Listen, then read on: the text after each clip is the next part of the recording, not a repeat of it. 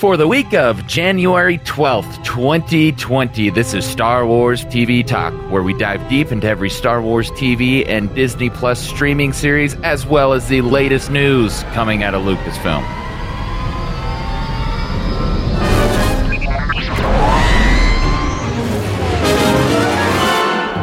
Today we are discussing the Season 1 finale of The Mandalorian. And with me, as always, is John. John, how you doing?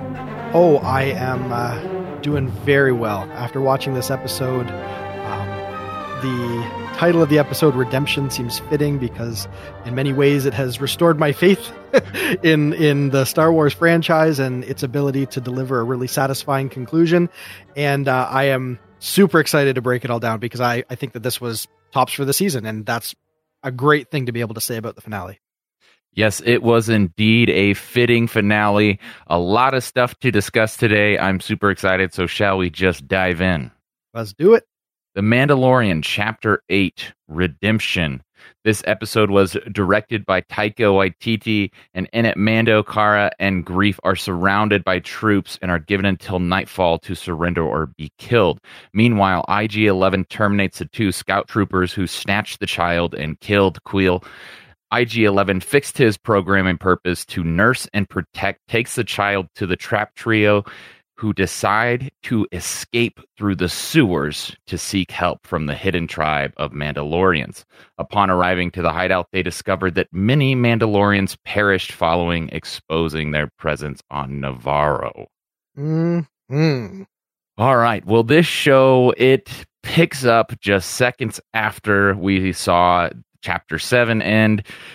The trio, they're still trapped. We have Moff Gideon giving them a nice little intimidation factor here, basically saying you have until nightfall. We have this big gun.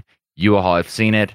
But before we get into those type of details, the stress ended. I mean, not really ended, but we got little Yodel back in the hands of the good guys pretty quick in this episode. Right. So that was nice. We didn't have to stress too much about that. So let's go ahead and talk about these scout troopers, because there's a little more to them than meets the eye here. So first, they start by making audience hate them by abusing the child in the bag. As soon as that happened, I realized, okay, these two guys, they need to die. And I think that was exactly the narrative purpose, right? Like, we're mere seconds away from watching these guys get curb stomped, so we really, really need to loathe them. And so, yeah, they laid it on thick. They're beating up little Yodel. They're just jerks to each other. There's nothing about these guys that you feel needs to exist in our universe or the Star Wars universe. So we are more than happy to see them dispatched with mechanical efficiency when IG-11 shows up. What a satisfying cold open. I had a lot of fun with this, not the least of which because Jason Sudeikis, SNL alum, was one of the scout troopers. Yeah, so I thought this was really fun because when I'm watching it, the voice stood out to me right away. I didn't catch who it was at first, but I'm like, okay, I know that voice. This is very familiar. And then as he kept talking, I'm like, oh, that sounds exactly like Sudeikis. So I looked it up, and sure enough, it was Sudeikis. And then Adam Pally, who's been in mostly producing writing roles, but has made his appearance in some comedies as well. But this is kind of the theme that season 1 has given us, where we keep getting these comedians, some SNL alum involved here. It was really interesting to laugh at this kind of banter back and forth between the two scout troopers, but also just eagerly waiting their demise here, because Sudeikis is the one that keeps punching him in the bag. So, yeah. But as soon as that happened, I think I gasped whenever he first punched the baby. I'm like, oh, okay, so this is how this is going to go down. You're just going to have to die. I don't care who's underneath that mask. But yeah. So another thing that I thought was really funny was Favreau is just bringing these Stormtrooper bad aim references left and right here. I died laughing seeing this because, of course, if you are involved in Star Wars and you have followed it for as long as, as we have, you know that there's a running joke about the Stormtroopers' aim, and this really shows it to the point where Sudeikis, shakes the gun next to his ear because he's thinking, okay, well, we're really bad at this. Yeah, he's wondering if there's something off with the blaster. It couldn't be his aim that's the problem. It must be the blaster. This was perfect comedy. It served a purpose narrative-wise because when IG-11 shows up, you're ready for them to get their comeuppance. So it's really satisfying. But it's just genuinely funny to kind of get stormtroopers sort of in their their off time, when they're not standing at attention, when they're just kind of casually talking about which speeder models are coming to market or whatever. Just to get two backwater jerks that have like the worst assignment in the galaxy, who just have nothing redeeming about them, to kind of watch them screw with each other and then eventually come face to face with the Terminator. That scene, I think there's an obvious homage in there too, to the opening of pretty much every Terminator movie, where people don't really understand the threat that's walking towards them. But then, yes, with total efficiency, they're dispatched, and just what a glorious way to reclaim Baby Yodel. So yeah, I was cheering when IG-11 throws him into the speeder, and like the speeder crumples under the sheer might of his mechanical force. So yeah, there's a lot of stormtroopers getting seriously mangled in this episode, and it felt really good actually. So, I don't know what that says about me, but I really, really enjoyed this. I did as well, and I enjoyed the next scene where they get even more mangled, if you will, by someone else. But we'll get to that a little bit later. Sure, yeah. I mean, we had IG-11 just show off that not only is he deadly with his blasters, but he has some force behind those mechanics and breaks some arms, curb stomps a guy onto a speeder. I mean, just a lot of kind of brutal approach to this. He does give them a chance to walk away and, leave the baby. And hand over the baby and there's no problem. But they chose not to, and rightfully so, because we get kind of this running thing with Gideon, that he's just offing people left and right who question him or who want to challenge him, and so this causes Sudeikis, or the stormtrooper Sudeikis, to basically, no, we're gonna wait, we're not gonna get pushy with Gideon, because, like, I don't know if you heard me, but he's shooting people that are questioning him, so we're just gonna sit back and just hand it over. We're basically not going to lose him, so I'm not going to give up any opportunity for this kid to get out of the bag, because I don't want Gideon to off us. Yeah, I'm not getting out of my lane. I'm keeping my head down. I know my place, and my job is just to sort of phone it in and steer clear of all of these, megalomaniacs that show up occasionally and raise the town. And that's good exposition, right? Because it positions us and tells us where we're at relative to what's happening with our heroes who are pinned down when we last saw them. So we understand that, there's really been hardly any time that's passed. So we still need to feel tense about what's actually happening in the town, just, a mile over the ridge or whatever. So, great cold open. Just really, really great.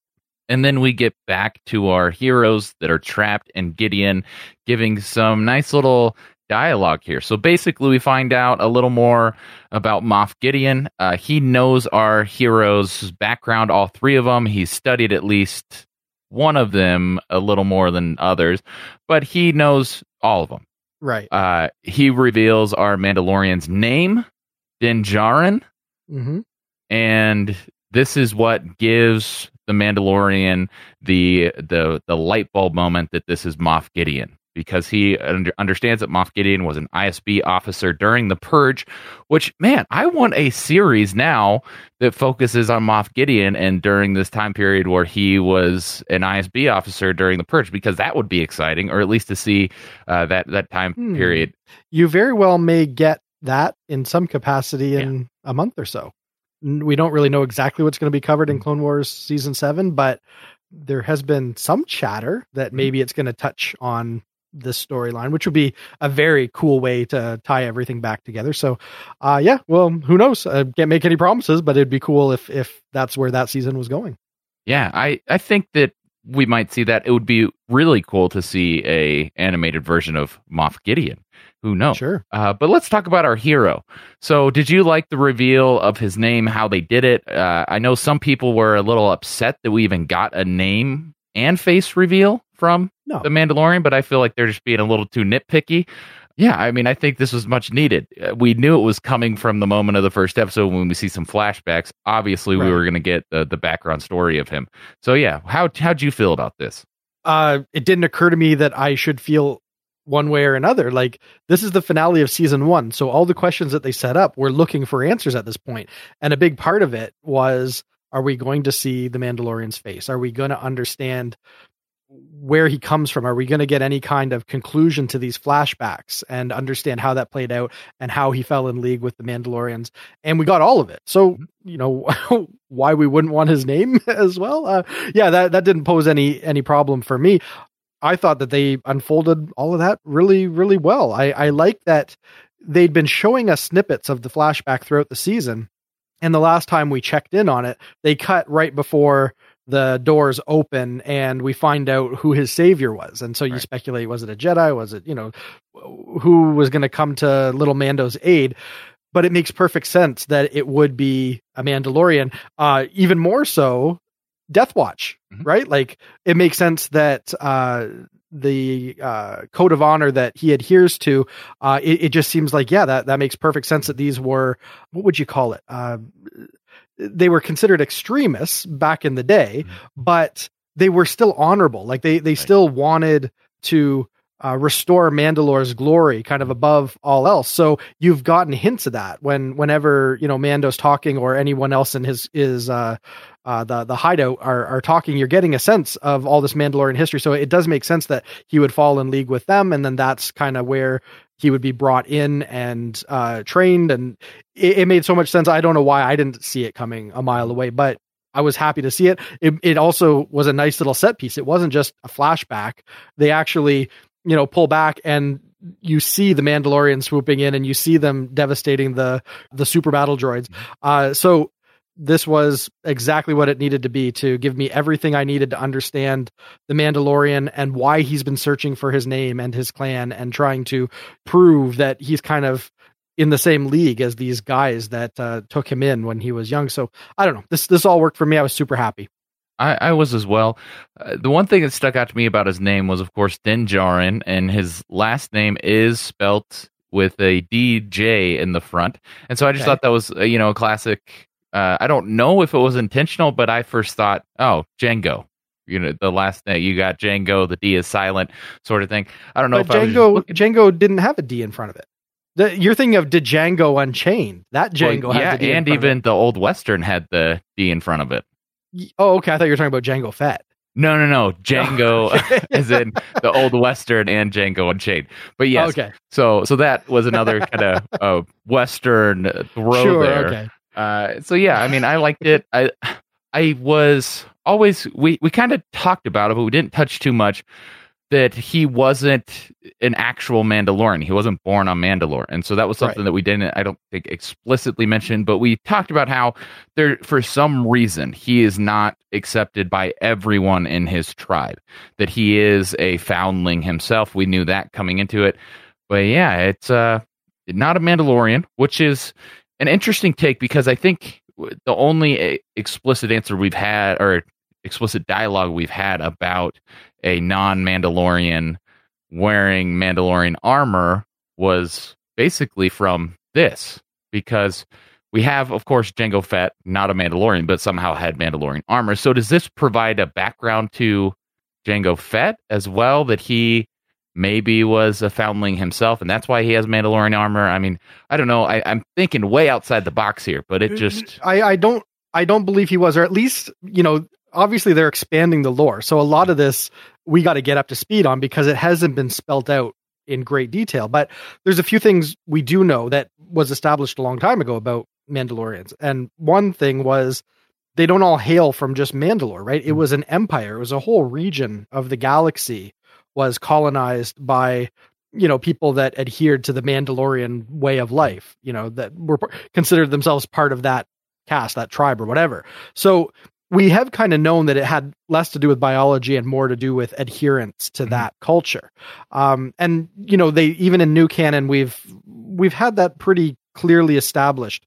So I was never too hung up on whether he was, biologically a Mandalorian, because I never really saw it in those terms. But what they do spell out is that he doesn't have a tribe, a clan. He doesn't have a people. He doesn't have a family, a house.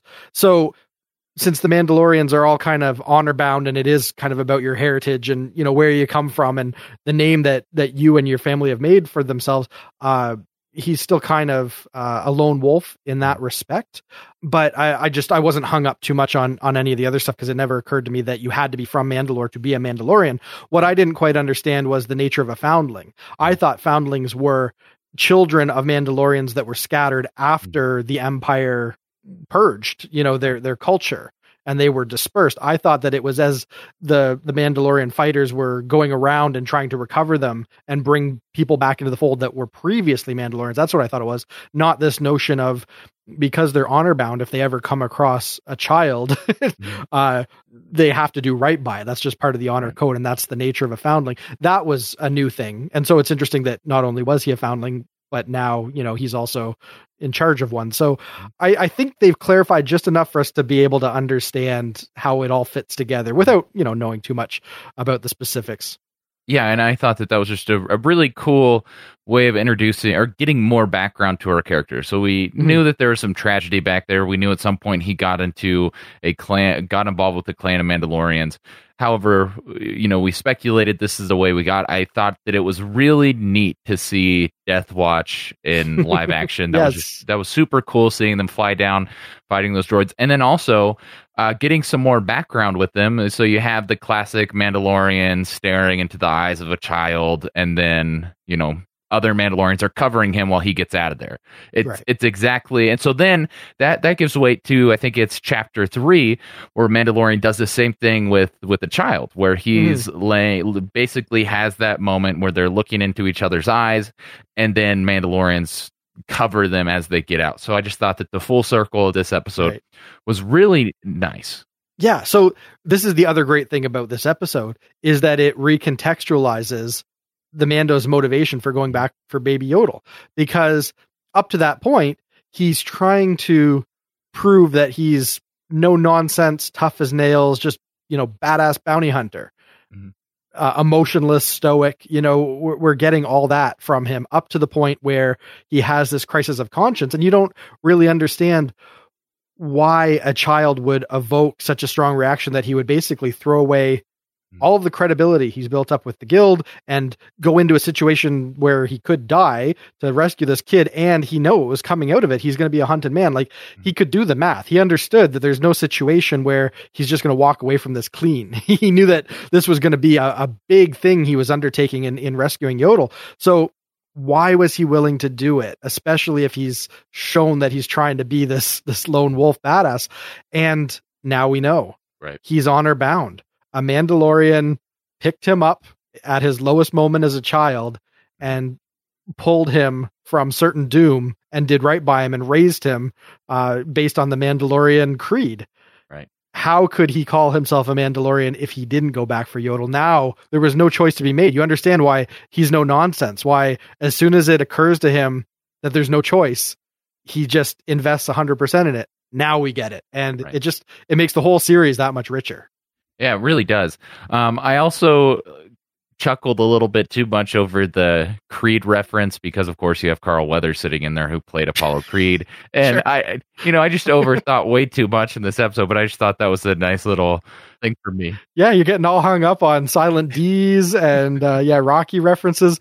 I got nothing to add to that. That's totally your territory there.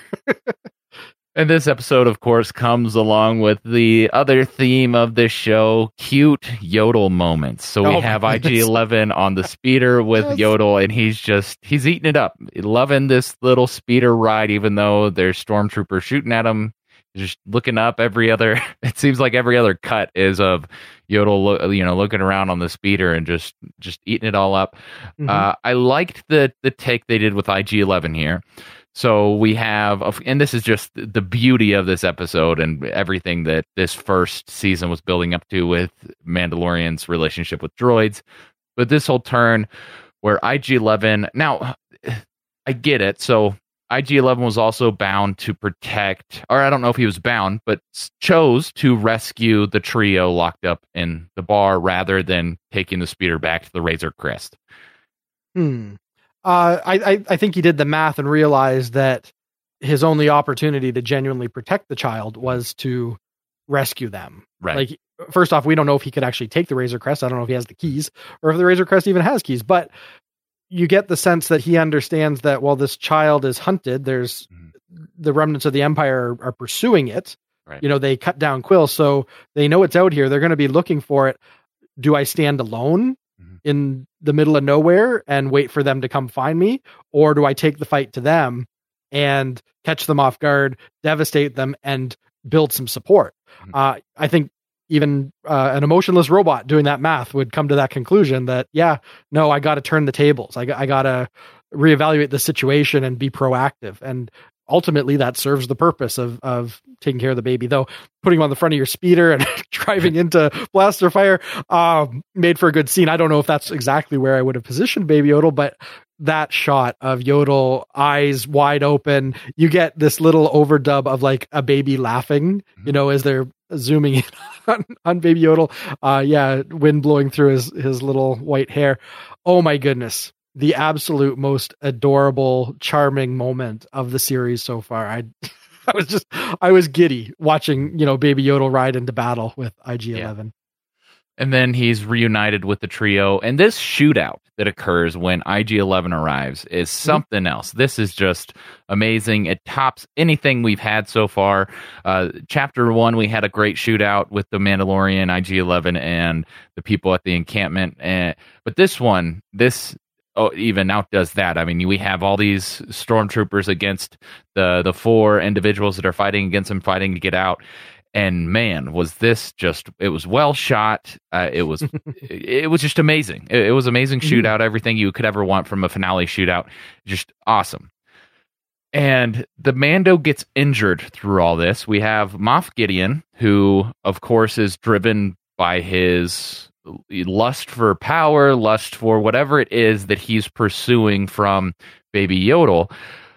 But he takes a shot at the back of Mandalorian's head and then explodes a nice little power thing, whatever it was. I think it was the thing that powered the actual turret. And, you know, it injures the Mando. So this is one thing that I was wondering about, because when Cara gets him back into the cantina and she puts her hand behind his head, which is kind of where he was shot, there's a lot of blood there. So did that injury come from the shot or from the explosion? Because I kind of read into this a little too much as well. Yeah, I think he got some kind of head wound from the shot. She says that you just got your bell rang. Right. The idea that, you took a knock to the head. Do they go into detail explaining, well, why does Moff Gideon's blaster penetrate his Beskar helmet? We don't know, but it could just be that it was a powerful blaster, so it dented it enough that it still, knocked his brain around a little bit, or whatever. Just, he took a shot and it just knocked his head enough that he has a concussion or whatever. We don't really know. But following that, he takes another blast from that power unit that gets exploded right next to him. So we don't need to dwell too much on it. He takes a beating. And at this point, he thinks he's finally done in. Like, he doesn't think he can walk. He thinks he's going to slow them up, and he's ready to get a warrior's death and just hope that they can get away with Baby Yodel. So, I don't know. These are the things that we can't dwell too much on, because they don't have time to spell it out. And even if they did, it wouldn't really make any sense. Blasters don't kill Mando when they're not supposed to kill Mando, and they do when they do. So you accept that. Okay. He took a shot somewhere along the line. Well, this is how I accepted it. I accepted it from Moff Gideon understands the weaknesses in Mandalorian armor. So I kind of read it as he knew where to shoot him, because he, of course, has some understanding of Mandalorian. So I kind of read it that, gave a little layer to our villain. But once again, nothing really explained. The thing that really was just a nice scene to look at was the child stopping the fire. That was just classic Star Wars scene, it felt like. But it was another slow motion-y scene that we discussed from Rise of Skywalker, where it's kind of a slow motion type of process. But this one, it felt cinematic. It felt way bigger than a small screen show, and it looked great. I'm telling you, like this, you can see the budget play out in this episode, especially between this, the TIE fighters, the shooting, just everything about it was just a really cool thing. You see Yodel do his magic hand thing and explode the other stormtrooper. So a lot of fun here. IG-11, they get into the sewer with his help, and they get into the hideout of the Mandalorians, and they are gone. And it looks like a lot of them have died. Right. A few may have made it off world, but as far as we can tell, the majority of them got snuffed out when the Empire kind of doubled down and just started occupying the town and cleaning house. Yeah. And before we do that, I skipped over something really important. So we have a defining moment for the Mando where he's bound by his code that no living thing will see my face, but he accepts it because IG-11 assures him, well, I'm not living, so this technically doesn't count, and takes off his mask. We see, of course, the Mandalorian's face, Pedro Pascal, and the nice little remark from IG-11 where he says, you have damage to your central processing unit, and he goes, you mean my brain? And just, that was a joke. It was supposed to make you at ease. So we have that whole scene, which is a moment for the Mandalorian because, of course, he doesn't trust droids, and now he's trusting one to the point where he's willing to allow it to save him. And it does. We get a nice little Mandalorian lives to fight another day with the help of IG-11. Mm-hmm. Yeah, IG-11 is really the hero of this episode in many ways, just for being noble and, staying the course. This is obviously the payoff of episode 4, where Mando is struggling with the idea of maybe, taking off his helmet and settling down and having a quiet life. And ultimately he's still honor bound and he can't do it. And, fate gets in the way when a bounty hunter comes and finds Baby Yoda. So we didn't get to see who Mando is. We didn't get to see him as a human, see him vulnerable. We really didn't get that last piece of the puzzle. We want to know this person at a more intimate level. Mm-hmm. We get this while he's at his lowest point. He thinks he's done for.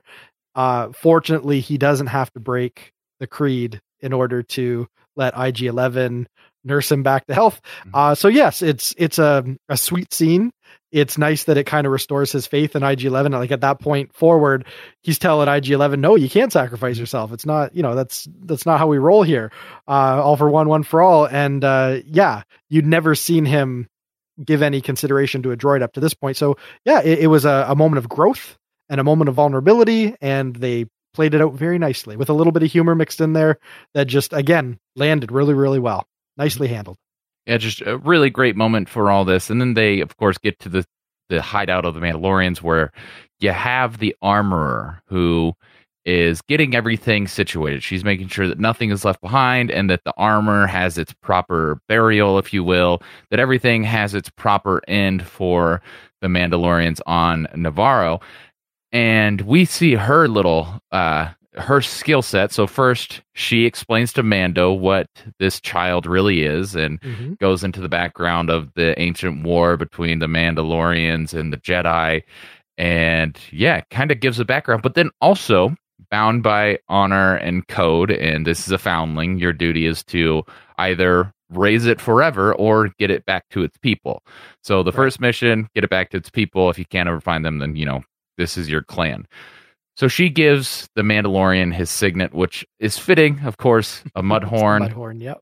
And just a lot of fun stuff here. And the armorer is really an interesting character. I hope we get to see more of her in season 2, which I'm sure we will, because we've seen that she can hold her own against a group of stormtroopers. And this is where we get another brutally beating of some stormtroopers here. So she is just smashing them around with her blacksmith gear. I mean, this was an amazing little fight scene here. Yeah. Yeah, absolutely. You see her kneeling, just quiet, resigned to the situation. And you think that she's just basically there to serve as a distraction, to give them time to get away, and that she's basically sacrificing herself. And no, she knows how to handle herself. And when she decides that it's time to make her move, those stormtroopers did not stand a chance. Again, we get curb stomping galore. She hatchets a stormtrooper's face, and the armor just shatters like clay. It's brutal. And again, this show's done a good job of making us really loathe the villains. So yeah, when she gets her moment to show why she's the head of this covert, why she is the formidable Mandalorian that has survived whatever went down on Navarro over the last few months. She shows it in no uncertain terms that she is a very, very formidable opponent.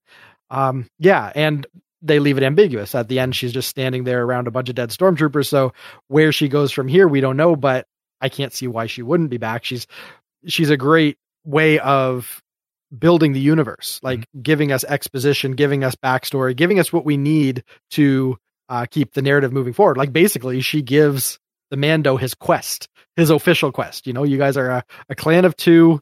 Here's your options. I'm leveling you up. Here's your jetpack. So she seems so useful as a narrative device that I can't see why they wouldn't want to revisit her. And she's just fun too. That was a great scene. Yeah, a really great scene, really fun. She has to come back. I mean, I think that's an obvious decision that they've already made. I don't think they're going to be. I don't think they have to listen to fans and like bring back the armor. I think that's happening.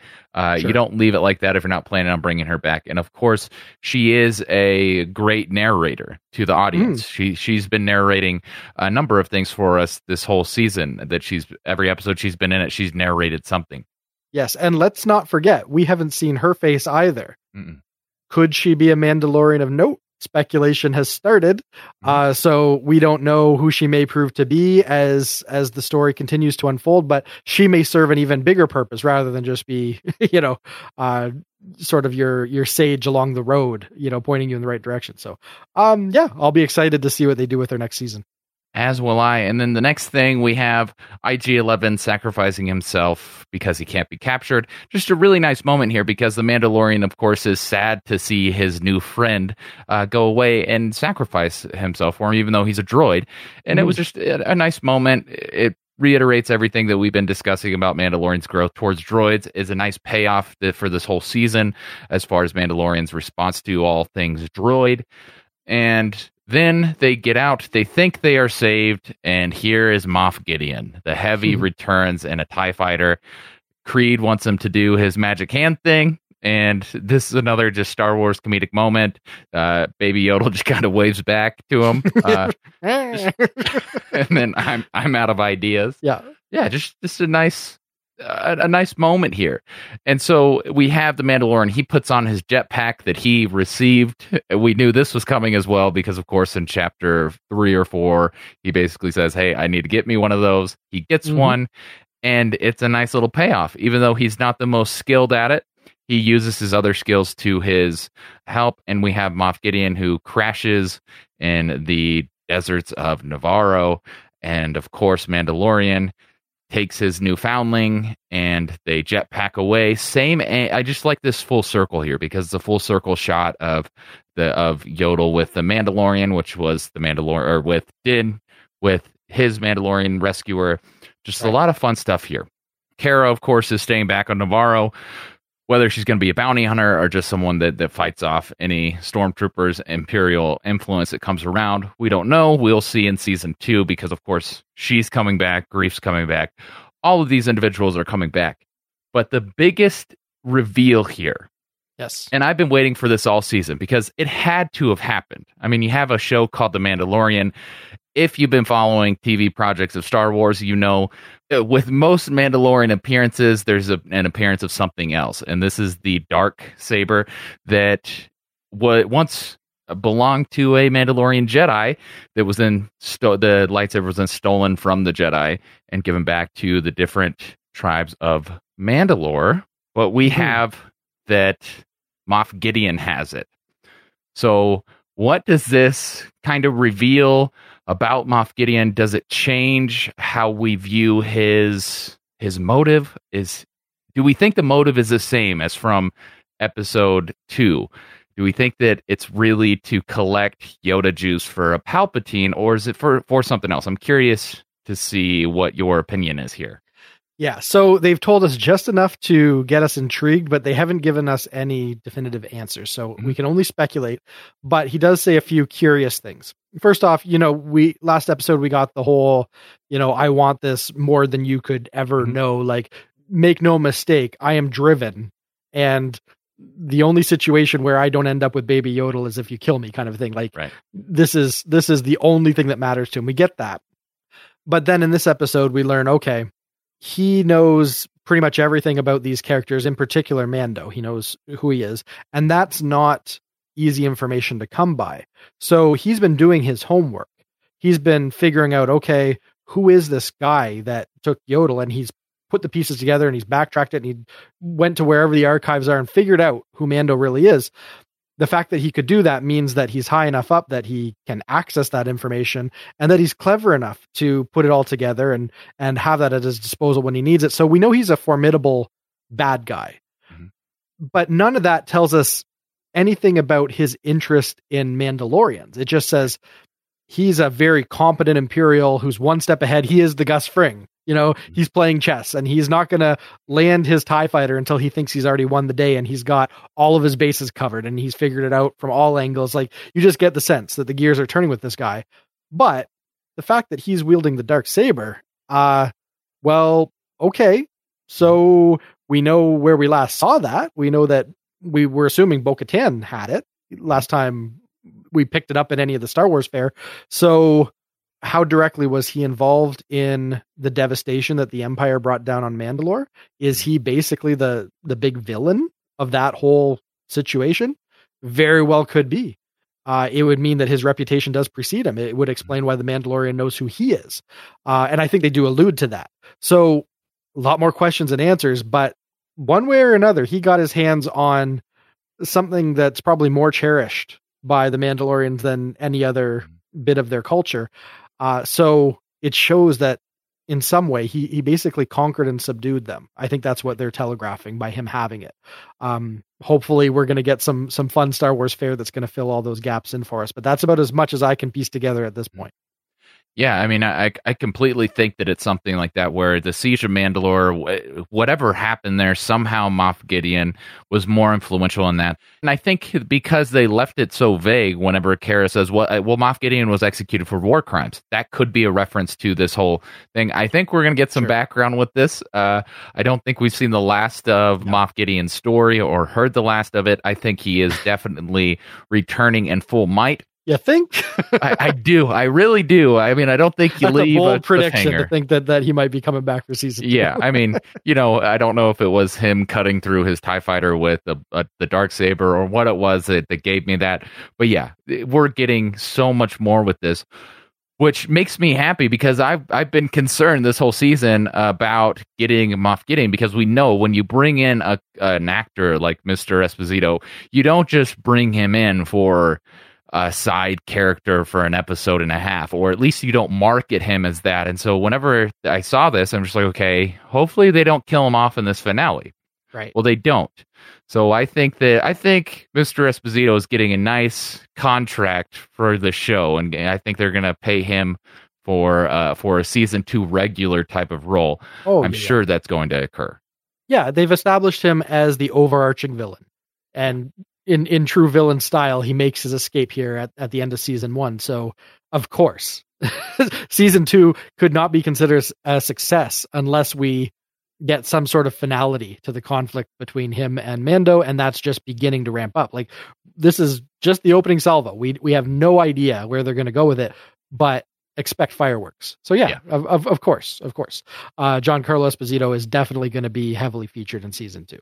Yeah, and I'm kind of backtracking on my original theory. I don't think that this Force juice is being collected for Palpatine. I don't think that's what's going on here. I don't think they're going to carry that out into season 2.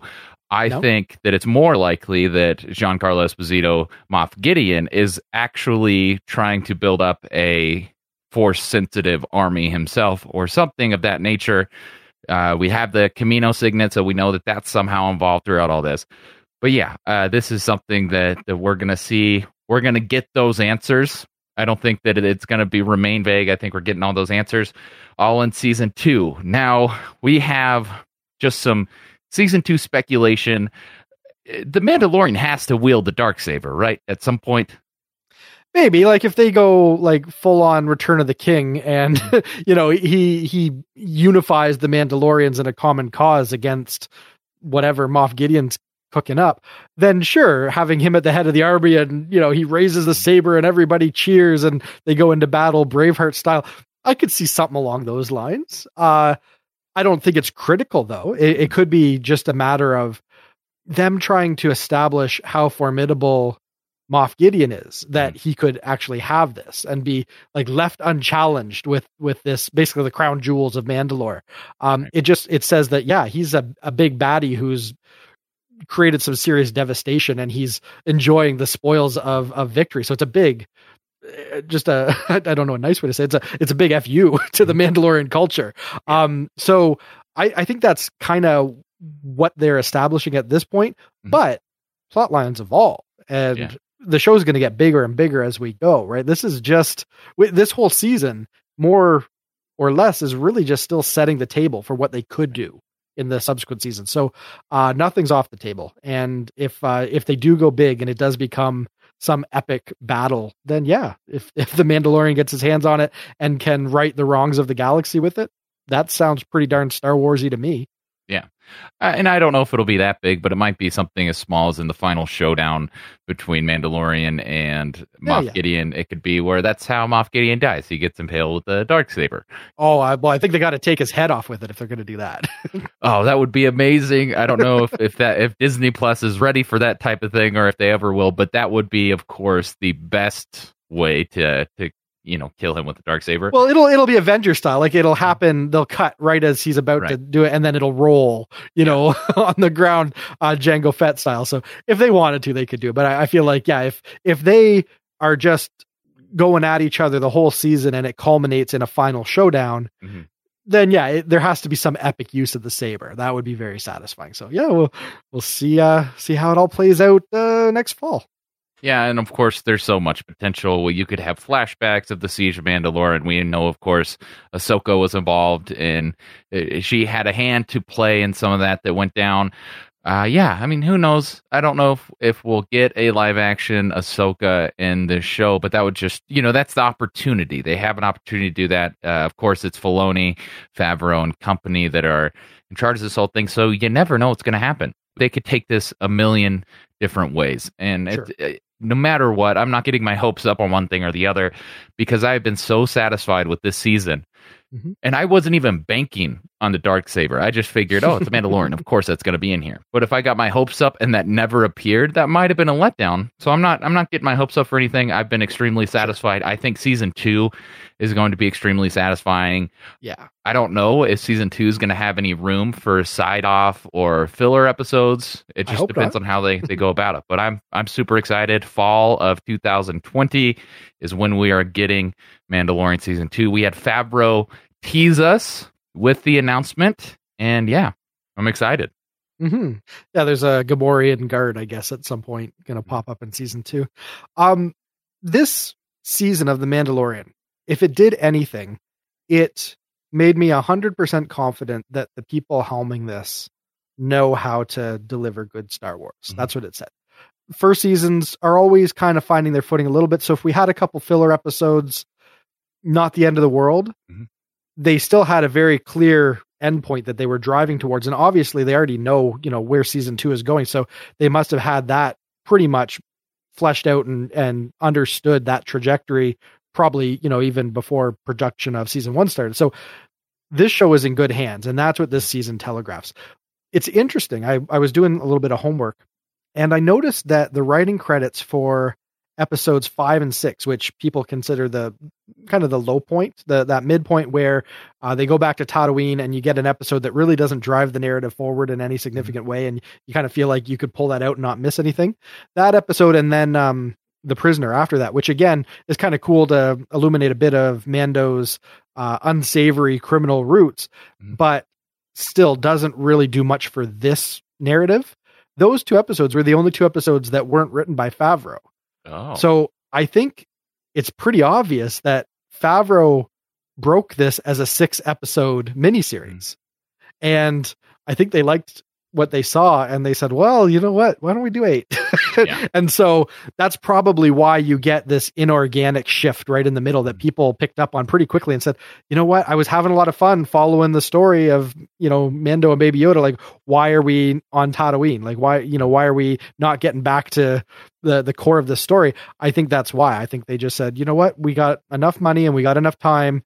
Let's fill this out with a couple like Western tropes that maybe we didn't get to explore so much in the main narrative. So while I'm okay with it, I'm hoping that going into season 2, they know, okay, well, we got 8 episodes and we know where we want to go with it. And all 8 are in service of the main narrative. And if they do that, I don't think people are going to have anything bad to say about it. Cause that's really the only sort of like black mark on a very stunning first season is it just meandered a little bit. So yeah, if they tighten that up for season 2, oh goodness, we're in for a treat. Yeah. And I think that the biggest thing it showed to me is that you could have something that's as short as 6 episodes and it be epic. And I mean, these aren't 6 long episodes. You have the longest one, which was the finale, which was 48 minutes. If they would have announced this at the beginning before the show came out, that like, okay, we're releasing 8 episodes and they're all going to be between 35 to 48 minutes, I think people would have lost their minds because they would have been like, whoa, that's just not long enough. We need some more time with these characters. We need longer episodes. We need Game of Thrones type of stuff. Give us that type of stuff that we're wanting. But this showed that even those shorter episodes, I think one was even marked at 25 minutes of actual episode. I mean, and it was still amazing. So you have, and I think that was that might have been Deborah Chow's first episode, which was only about 25 minutes. I don't quote me on that, but you know, it was a really great episode that was only 25 minutes long. And to me, that showed, okay, no matter whatever you have to do to tell the story, if it's 2.5 hours, if it's 20 minutes, whatever it takes to get the story out and make it feel satisfying, do whatever you want. And I think that Disney and company gave Favreau and his team that was selected that kind of leeway and just said, you know what, just make what you think is best. And I think they did. I think we have an amazing season 1, more than I even speculated at the beginning. No one was expecting a Baby Yoda, and that has been a defining moment for this whole show was, okay, where's Baby Yoda? And none of us were even expecting that. I don't think any of us were really expecting much of the Force to be a theme here, but we have just about every other episode something about the Force being brought up. And so, yeah, it's been amazing. It's been fun. I cannot wait for season 2. Yeah, it's been a lot of fun. Absolutely. Yeah, it's probably as good a place as any to leave it. This was a ridiculously satisfying season. I'm going to enjoy binging it on a few rainy afternoons over the next year in anticipation of season 2. And yeah, what more can you say? I can't wait for someone to edit this together into a punchy little like 2 hour and 45-minute movie. And I'm sure that'll drop somewhere on the internet at some point. And that'll really prove what they can do with $100 million and a really great creative team at the helm. So yeah, well done, guys. Star Wars needed a win. Was happy to watch it, and I will definitely be tuning back in for season 2. Yeah, and if people want to tune in to listen to you talk about Jason Sudeikis, where can they find you? Yes, I podcast about Saturday Night Live. You can find us at SNL After Party on all of your podcast apps or at snlpodcast.com. We've got our 100th episode spectacular coming up very, very soon. So yeah, if anyone enjoys Saturday Night Live and all of the minutia that surrounds it, by all means, come check it out. And even though The Mandalorian season 1 has ended, we still have a lot of Star Wars TV to talk about. We got the rest of Resistance to talk about. And maybe by that time we get done with that, we'll have some Clone Wars. So stay tuned with Star Wars TV Talk. We'll continue to release some fun episodes dealing with Star Wars television projects. You can keep up with us on Twitter at Star Wars TV Talk and emailing us at hello@starwarstvtalk.com. You can find our master feed online at starwarstvtalk.com and by searching for Star Wars TV Talk wherever you get your podcasts. And please do not forget to leave us a nice 5-star review. You can find more TV Talk podcasts at tvtalk.fm. Thank you so much for listening, and may the Force be with you always.